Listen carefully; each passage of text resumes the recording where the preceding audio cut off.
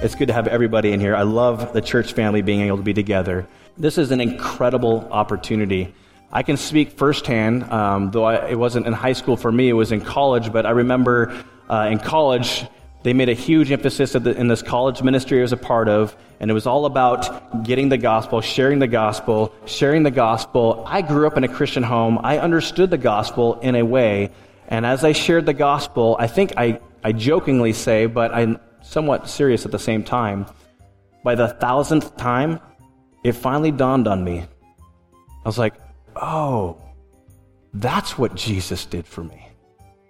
That is incredible. See, I'd grown up in a Christian home. I'd heard it, but it was in the process of learning to not just receive it, but share it, that it came to life. It really sunk in that much deeper and richer. And so I'm excited, you younger folks, for the experience, not just the experience, but what God is going to do in your hearts and also through your faithfulness. So that is going to be an incredible time. Please, like Steve said, let's be in prayer all this next week for those young people, that God would do what only God can accomplish. I also want to say happy 4th. It is 4th of July today.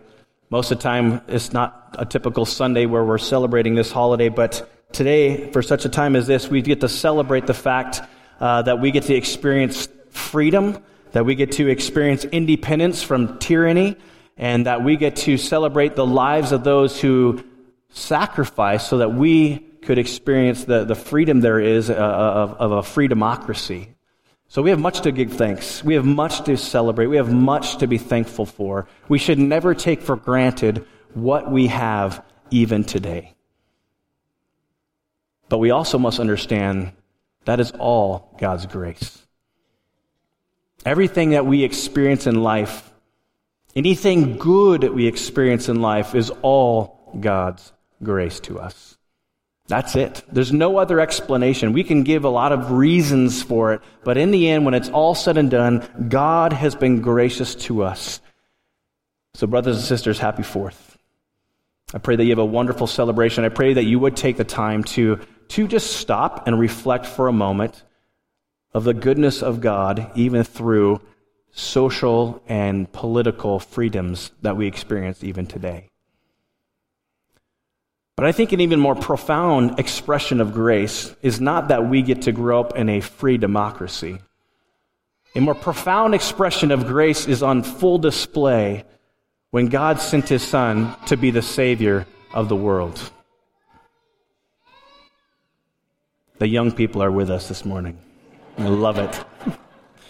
It's okay. This is family.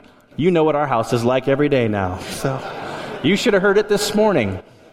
It was one of those mornings. And we're still smiling. But the fact is, brothers and sisters, God has loved us and bestowed on us, has lavished us with such an expression of grace when He sent His Son Jesus to die. So on one hand, yes, we celebrate our political freedom. We celebrate our social independence. And that is something that's worth celebrating and giving thanks to God for.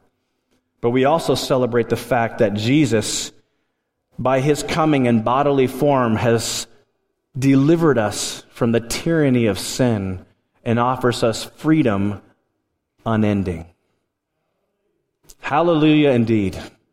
Paul says it this in Ephesians chapter 2, you were once dead in your trespasses and sins. That's who we are.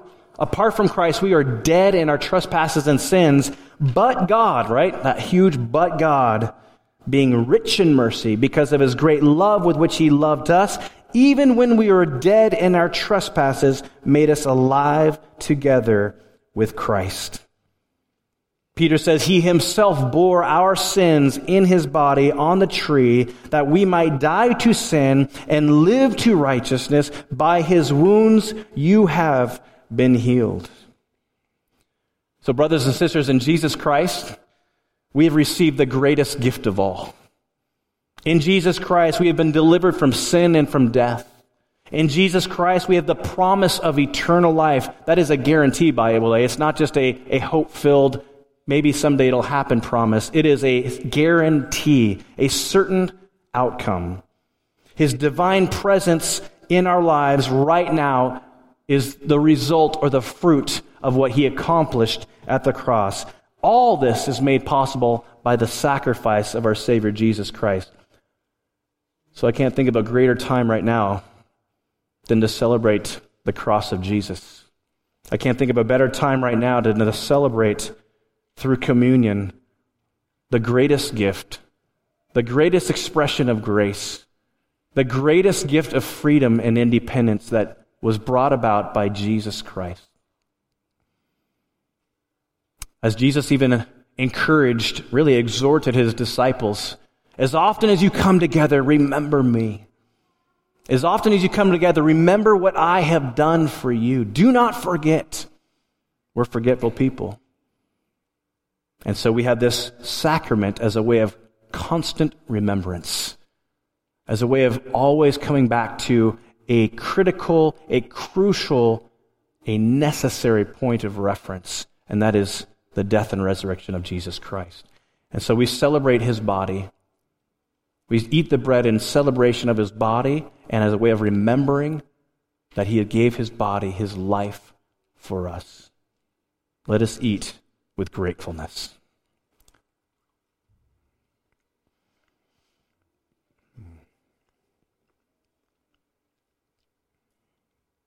In the same way, Jesus says, this cup represents my blood, which was lovingly and freely poured out for the forgiveness of your sins. Let's drink in remembrance of Christ's great sacrifice on our behalf.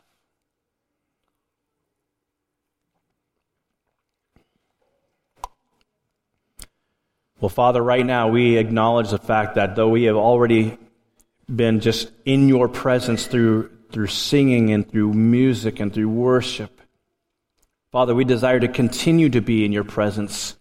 We desire to continue to be in your presence by listening through what you have for us through your word.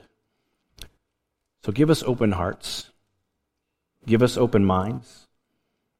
Give us ears to hear. Give us eyes to see. Because you have the words of eternal life, our greatest need in this life.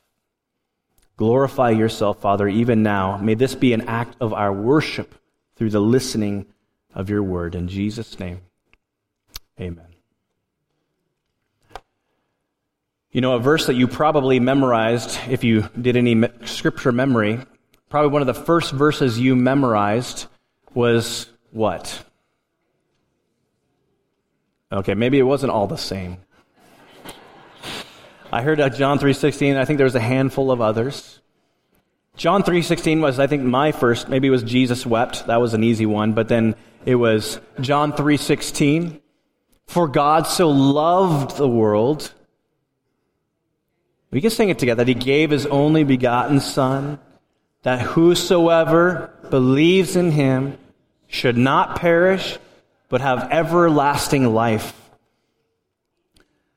Amen, indeed.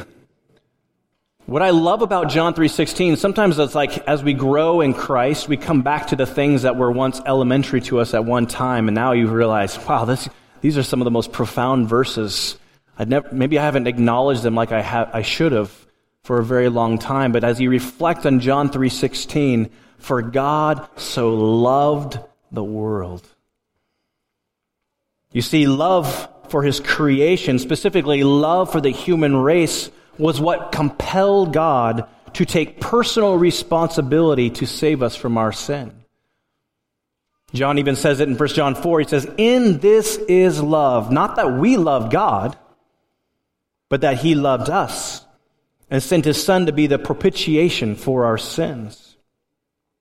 You see, it was love that compelled Jesus to go willingly to the cross for our sin.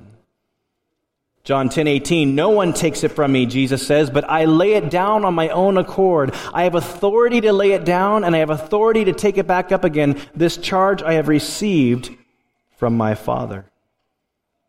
You see, love is the driving motivation for all that God is and all that God does. Why? As John says, because God is what? Love. God is love. I think it's kind of interesting. In one of my devotionals, even this week with my wife, we read out of Exodus chapter 33. And there Moses, in Exodus 33, Moses asked God, Lord, show me your glory. God, show me your glory. And what he's really asking is, God, I want to know you more fully. I want to really know you. Who are you really? What are you really like? Give me a deeper, more intimate, more profound experience of you. And of course, we might think in our minds when God says, show me your glory, we're thinking power, right? We're thinking majesty. We're thinking something massive. And God responds this to Moses' question. He says, the Lord, a God merciful and gracious, slow to anger, abounding in steadfast love and faithfulness, keeping steadfast love for thousands, forgiving the iniquity and the transgression and sin, but who will by no means clear the guilty, visiting the iniquity of the fathers on the children and the children's children to the third and the fourth generation. I think it's interesting that when Moses asked God, in a sense, he's really just going, Lord, just show me. I want to see you more fully. That'll be so much more convincing, right? If I see you in a much fuller, clearer light. You know, right now we understand that we see dimly. One day we will see face to face. Right now we don't see as clearly. One day we will see face to face. Moses is asking, I want to see you face to face right now. I want to see everything right now. Of course, God says, you can't, you'll die. But he says this, I am the Lord, merciful and gracious. That's how the Lord chooses to divulge who he is. That's how he chooses to describe himself. When Moses says, Lord, who are you really? He says, I am merciful and I am gracious. Dane Ortlund, who's an author that I mentioned last week, the author of Gentle and Lowly, he makes a profound, I think, or a helpful observation about this passage. He says, God does not reveal his glory as the Lord, tolerant and overlooking, or the Lord, disappointed and frustrated. His highest priority and deepest delight, his first reaction, his heart is mercy and grace. You see, love is at the center. It's the driving motivation for all that God is and does. For all that he does for us, as well as his revelation to us. So if we were to ask the question, who is God? Or even, how do we understand what he is like? What's his true nature? An appropriate answer would be, God is mercy. God is grace. God is love. Question I have for you is, do you view God in this way? When you think about God, do you think about him like this? What is your image of God when you think about him? It's possible you might say, I maybe struggle or have some difficulty. Perhaps you might even respond and say, I wish I could just see him, we talk about God, but I've never actually seen him. And the fact is, we have. We have seen him. Even his disciples acknowledge, even the apostle also proclaims that Jesus Christ is the image of the invisible God. And though no one has seen God, we see him and we've experienced him because Jesus is the literal embodiment of God. In him, the fullness of God was pleased to dwell. Even John attests right from the beginning of his gospel, saying that all of us just saw him. We experienced the glory of God in Jesus Christ. And so Jesus is that bodily expression of God's glory. Glory that is defined by goodness and grace and mercy and love. And you know what? As his children, he desires that we too, like him, be filled and motivated out of love. That love would be the driving motive for all matters of our life. You might recall from last week, I introduced to us our new series. We are going through the fruit of the Spirit. It's not the fruits, plural, of the Spirit. It is the fruit of the Spirit. There are many parts that make up what we call the fruit of the Spirit. And this morning is the first virtue, the first character trait of the Holy Spirit, and that is the character trait or the virtue of love. There's no coincidence that love comes first in this list. We see that God teaches us in Scripture that love is the catalyst for not only relating to Him, but also rightly relating to one another. Love is the means by which we rightly relate to God and to our fellow brothers and sisters in Christ. It's why Jesus affirms in Matthew 22 that the greatest of all commands, you can tally up 650, 670 odd commands, but he says, if you really want to get it right, just remember these two commands. Love the Lord your God with all your heart, soul, and mind. And the second, love your neighbor as yourself. The whole law depends upon these two commands. In some ways, if we were to get everything that God says, if we were just to remember these two commands, we would still be doing well. We would still honor God. We'd still serve and properly obey Him because our hearts would be motivated from love. I think it's important to remember too, or to remind ourselves of this. I mentioned this a while back in our 10 Commandments series. Remember that the 10 Commandments is really God's expression of love for us. In other words, God does not command us or doesn't give us commands because He doesn't love us. Quite the contrary. No, God loves us so much that He gives us commands. He gives us clear boundaries. He tells us where you lose your life as well as where you gain your life. As any loving parent would do, He doesn't just let us go, hey, you know what, figure it out. Good luck with that.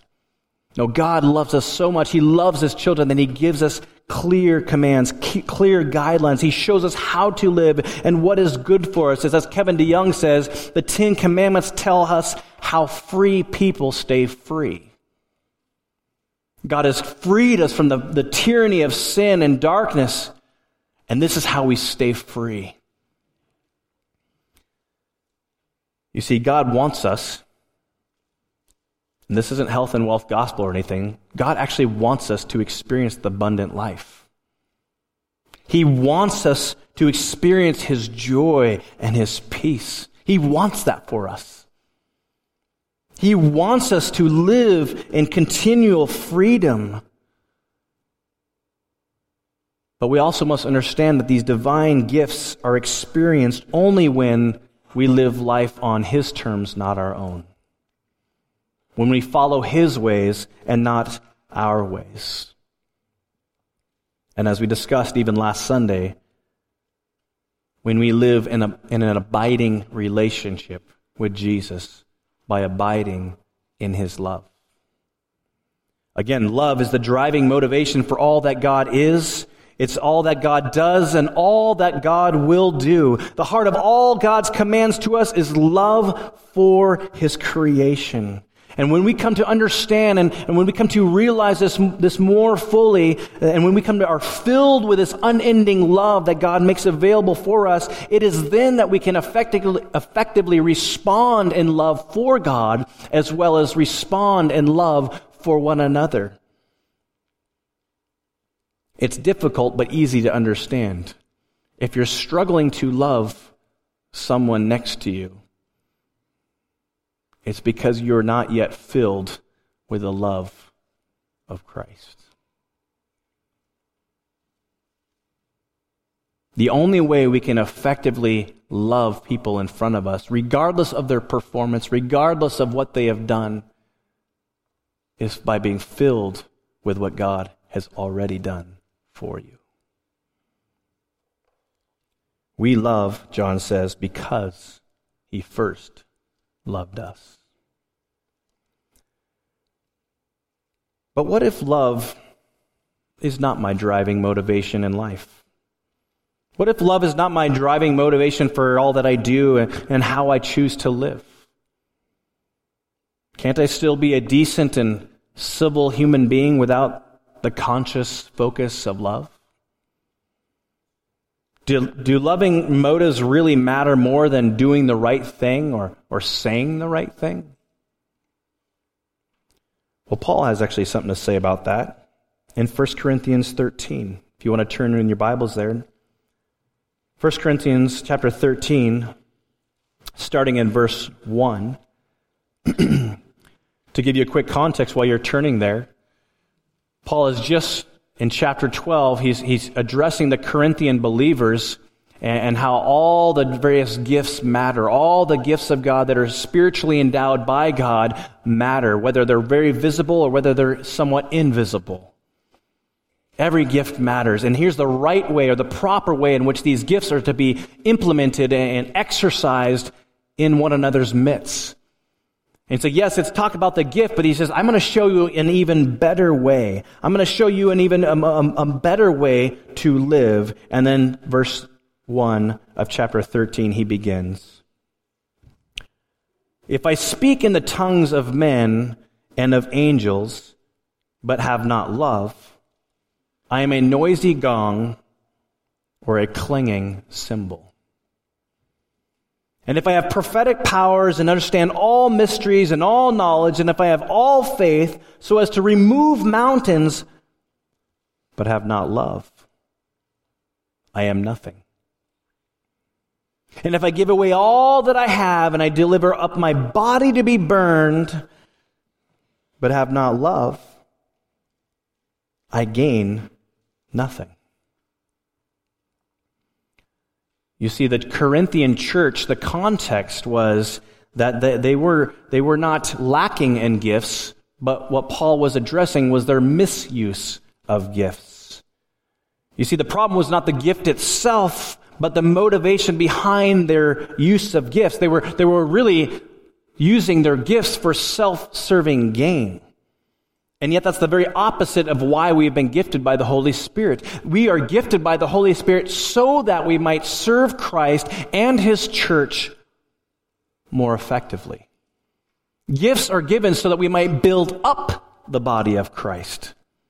Gifts are always outward focused. They're never intended to serve yourself. And so the Corinthian believers, unfortunately, were serving themselves. And as Paul kind of implicitly says, spiritual giftedness is very different than spiritual maturity. There's a very real difference between spiritual giftedness and someone who is spiritually mature. And so Paul says, I'm going to show you a more excellent way. Paul teaches that without love, even the greatest of all gifts and abilities and intentions really mean nothing. They do not equate to anything of eternal value. Yes, a visual.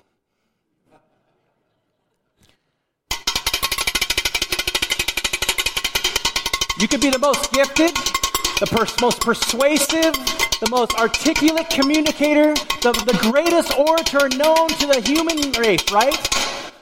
You want me to stop? Isn't that great? Now you know what our house sounds like every morning? I know.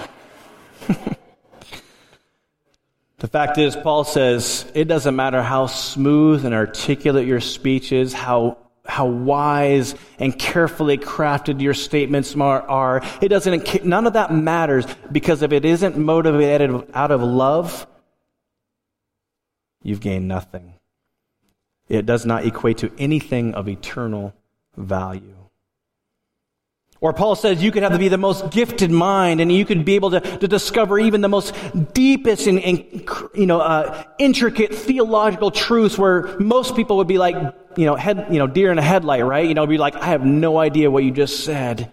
But you could have someone who has just an immense knowledge, and you just understand, and you're that person, you're that guy or gal that says, just go talk to that person. They seem to know everything. And yet, if you have no love, you have actually brought no value to the other person. Or you could have incredible faith. I just trust God so much. I am not dissuaded. I am not taken out. I'm not easily derailed by my circumstances in front of me. I have such great faith. I know my God. He is so big. But if you have not love, you've gained nothing. You might have a big head, but you have a small heart. Or you could be regarded as the greatest philanthropist, right? Someone who just, wow, they just love people so well. Or you could even be willing to give your life as a martyr. Isn't that the greatest of all sacrifices? To give your own life as a martyr? Well, according to what Paul says, if it's not compelled by love, you haven't gained anything. I think the point is very clear. You can possess all these remarkable abilities and gifts, but if love is absent, then nothing has been gained, nor accomplished for the kingdom of heaven. Once again, spiritual giftedness is not the same as spiritual maturity.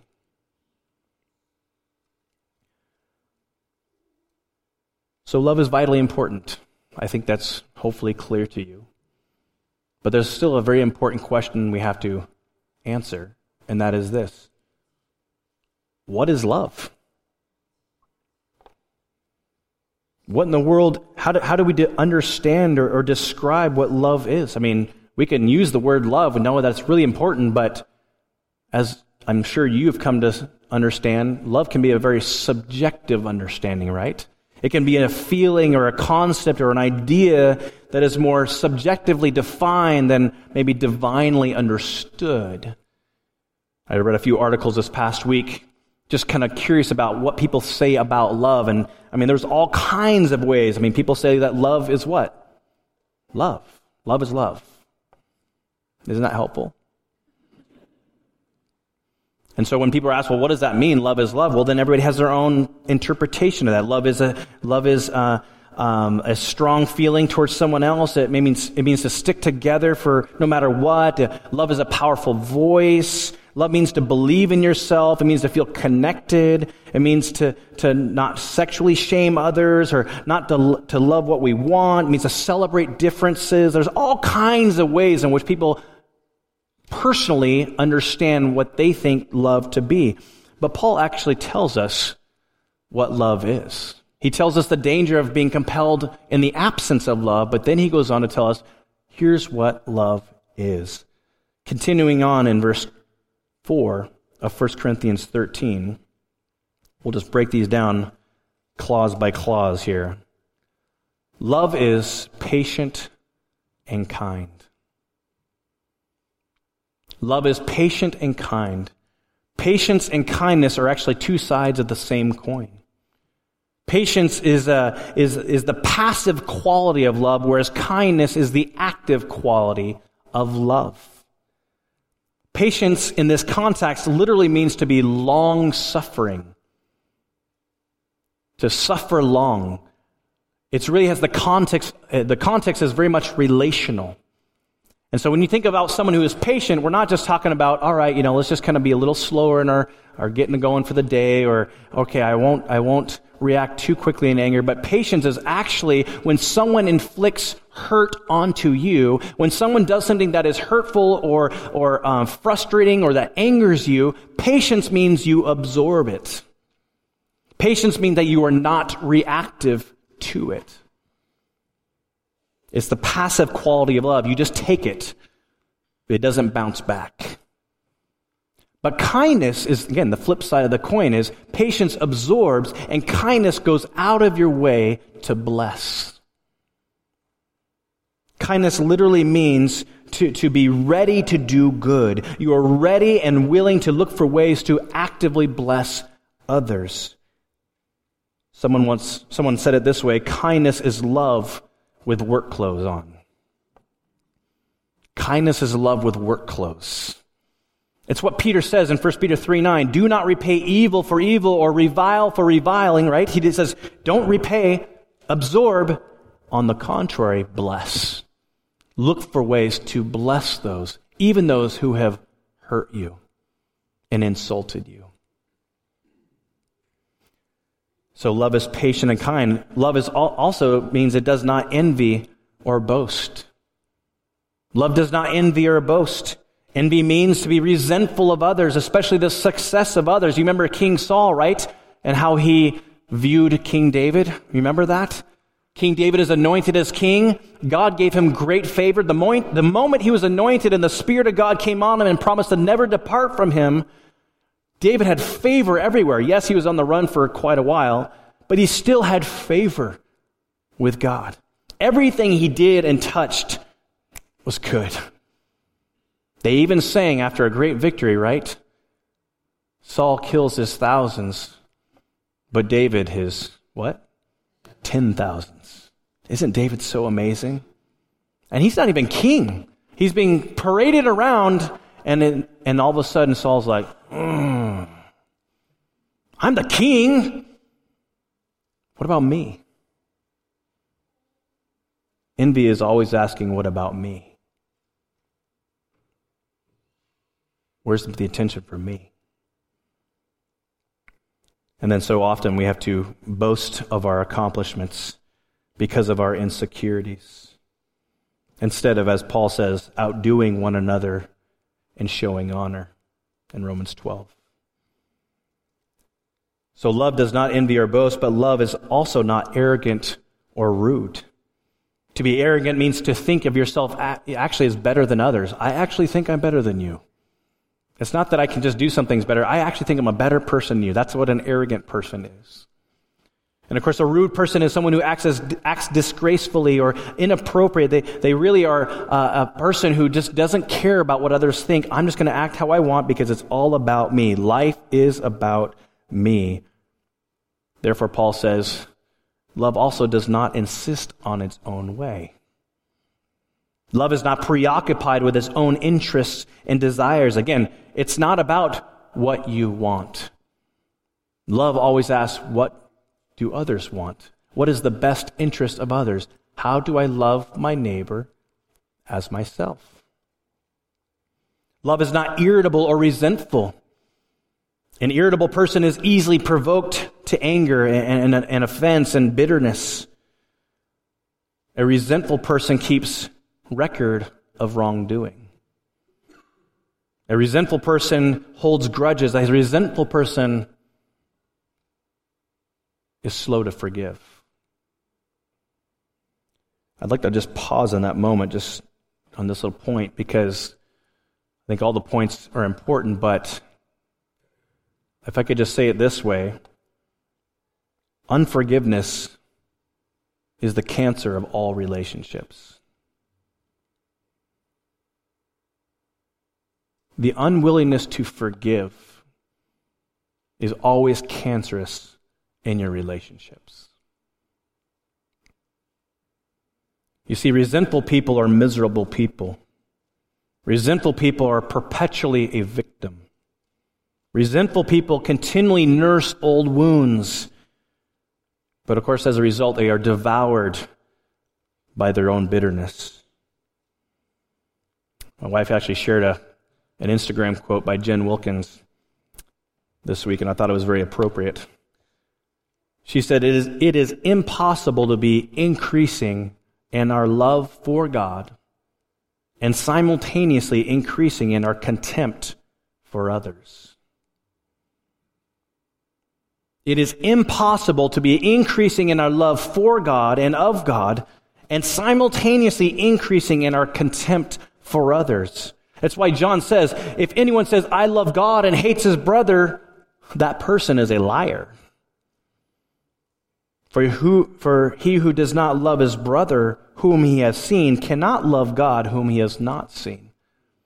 It is hypocritical to say, oh, isn't God amazing, and hold a grudge, to harbor bitterness, to be unwilling to forgive people in our lives, our spouse, our friends, our church family, our coworkers, anybody. How often do we forgive? I mean, isn't there a limit? Well, let me just summarize what the Bible says about limits. God's forgiveness of you is limited on your willingness to forgive others. If we are unwilling to forgive, then we are actually doing ourselves a great disservice, because then now we can no longer stand forgiven. So love does not only is not love irritable, but it is also not resentful. It is eager to forgive. It overcomes evil with good, Romans 12:21 says. It covers a multitude of sin, Peter says. Whoever covers an offense seeks or promotes love, Proverbs 17 says. Love does not rejoice at wrongdoing, but rejoices at the truth. In other words, it finds no pleasure or joy in injustice or evil of any kind. It always celebrates the truth. Brothers and sisters, may we be a people, a God-fearing people that celebrates and is eager to find the truth. To not be emotionally reactive, but to celebrate the truth. Love bears all things, love believes all things, love hopes all things, love endures all things. Why? Love never fails. Love never ends. It is always steadfast. It is always immovable. It always perseveres. It never gives up. That's why God is love, right? He never gives up. Aren't you so glad that God never gives up on you? I couldn't imagine if I did actually come to a place in which God says, enough is enough. What does that say about the gospel of grace? I think we all would have surpassed that limitation if there was such a thing. But love never fails. As I reflect on that, and in closing, you just think of what if we just put this into practice, right? What if everybody at least even did half of these things? The world would be a pretty amazing place, would it not? You could actually maybe turn on the news and it could be enjoyable. I know, that's crazy. But listen to what John says in John 13. A new commandment I give you, this is Jesus speaking, that you love one another. Just as I have loved you, you also are to love one another. In fact, by this all people will know, the world will know that you are my disciples. How? By the love that you have for one another. Our greatest apologetic, our greatest defense of the faith is not what we can articulate and spew from our mouth. It's not winning arguments. Our greatest apologetic is when people do us harm and injustice that we bless in return. It is confounding. It is paradoxal.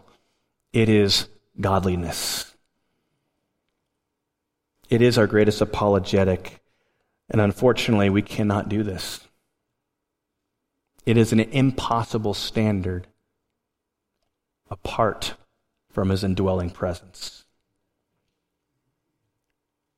We can only love in this way when we are filled with His presence. Because when we are filled with His presence, we are filled with His love. And as Romans 5 says, God's love has been poured out into our hearts through the Holy Spirit who has been given to us. So love for people begins with a love for God. And a love for God begins by being filled with the love of God.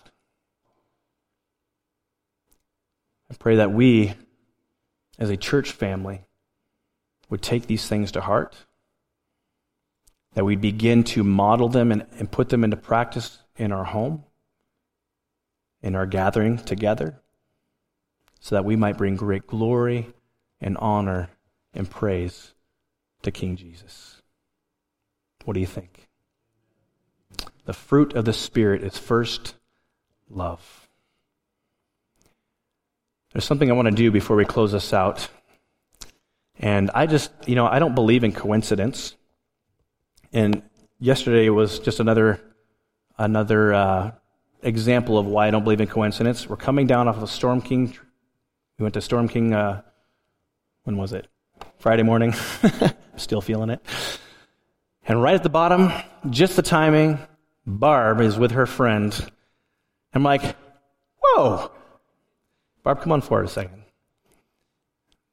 Barb, I'm just so glad we got a chance to intersect because I see you from the pulpit vantage point, but we don't really know each other that well. Come on up here.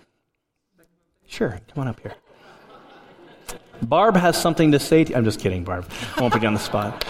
But Barb is actually moving to Savannah, Georgia on Wednesday. And she's it's basically starting a new chapter, a new season of her life. And I was like, Barb, we would love to pray for you. And so, Barb, can we pray for you? Please. Yes. Is there anything you do want to share? Is there anything that you... I would agree with you that was, I said it as you left that day, it was fortuitous, because Aaron prayed for me right there in the trail. It was the most beautiful thing ever. Mm-hmm. And he invited me to come up front, and I can't think of anything better. This church has been very inspirational through COVID. I've mentioned to Aaron that I'm a single person moving to a fairly remote spot. I got very lonely. And this was very much a beacon of light and hope for me. Thank you all. Amen. Whether you know it or not, you're so helpful. Amen. Amen. I love that.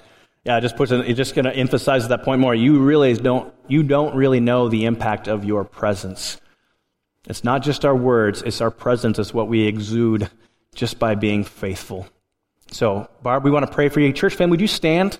If you're able to stand together, and let's just ask that God would just go before you, that His Spirit would just lead you in the things that He has for you. Let's bow our heads together. Heavenly Father, we just celebrate you. We celebrate your goodness. We celebrate your mercy. We celebrate your grace. Even this morning, we celebrate your love for us. You have been such a good, good Father. Jesus, we love that you desire to indwell us and to literally take over our life. And Holy Spirit, that you are the one who's actually directing us. You're convicting us of sin. You're leading us into paths of righteousness. You are the one that goes before us. Father, go before Barb even now. I don't know how much she knows of the next step looks like, but it doesn't matter because all she needs to do is follow you. Her greatest need is not to figure it all out. Her greatest need is to listen, to be and to stay in your presence. So, Father, I just pray that you give her great favor. All the details that I know she's probably had to grapple with already, and there's a lot of things that she has no idea that she's walking into, Father, but we do know this, that the things that you have prepared beforehand, you've done so that we might just walk in them. So, Father, use your daughter, use our dear sister to glorify you, to bring great honor and praise to your name. Father, I pray for a church to belong to very quickly, that she would not flounder, but Father, she would just feel right at home, that you bring people into her life that would encourage and strengthen her. But Father, even more so, they would use her. May she be a tool in your hands to bring great glory and honor to you. In Jesus' name we pray. Amen. Amen. You're welcome, Martin.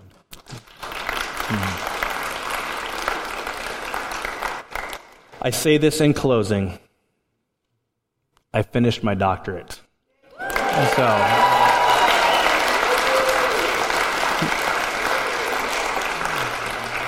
I don't say that necessarily to bring attention to myself, but this has been a 7.5-year journey.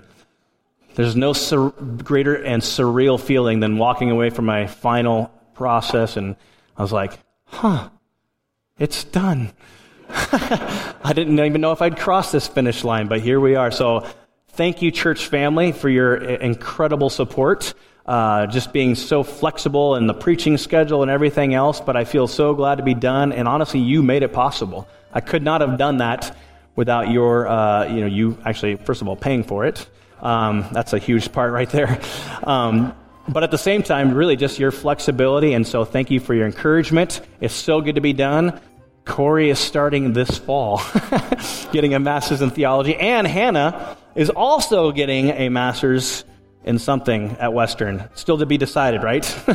So maybe theology also. Yeah, so we got more people stepping up. I'm glad to hand off the baton. Heavenly Father, this is all about you. It always is, and may we find our greatest joy and freedom and life when we make it all about you. Forgive us when we don't. But Father, right now, help us to love. Empower us to love your brothers, your brethren, your church in a way that brings honor to your name. In Jesus' name, amen.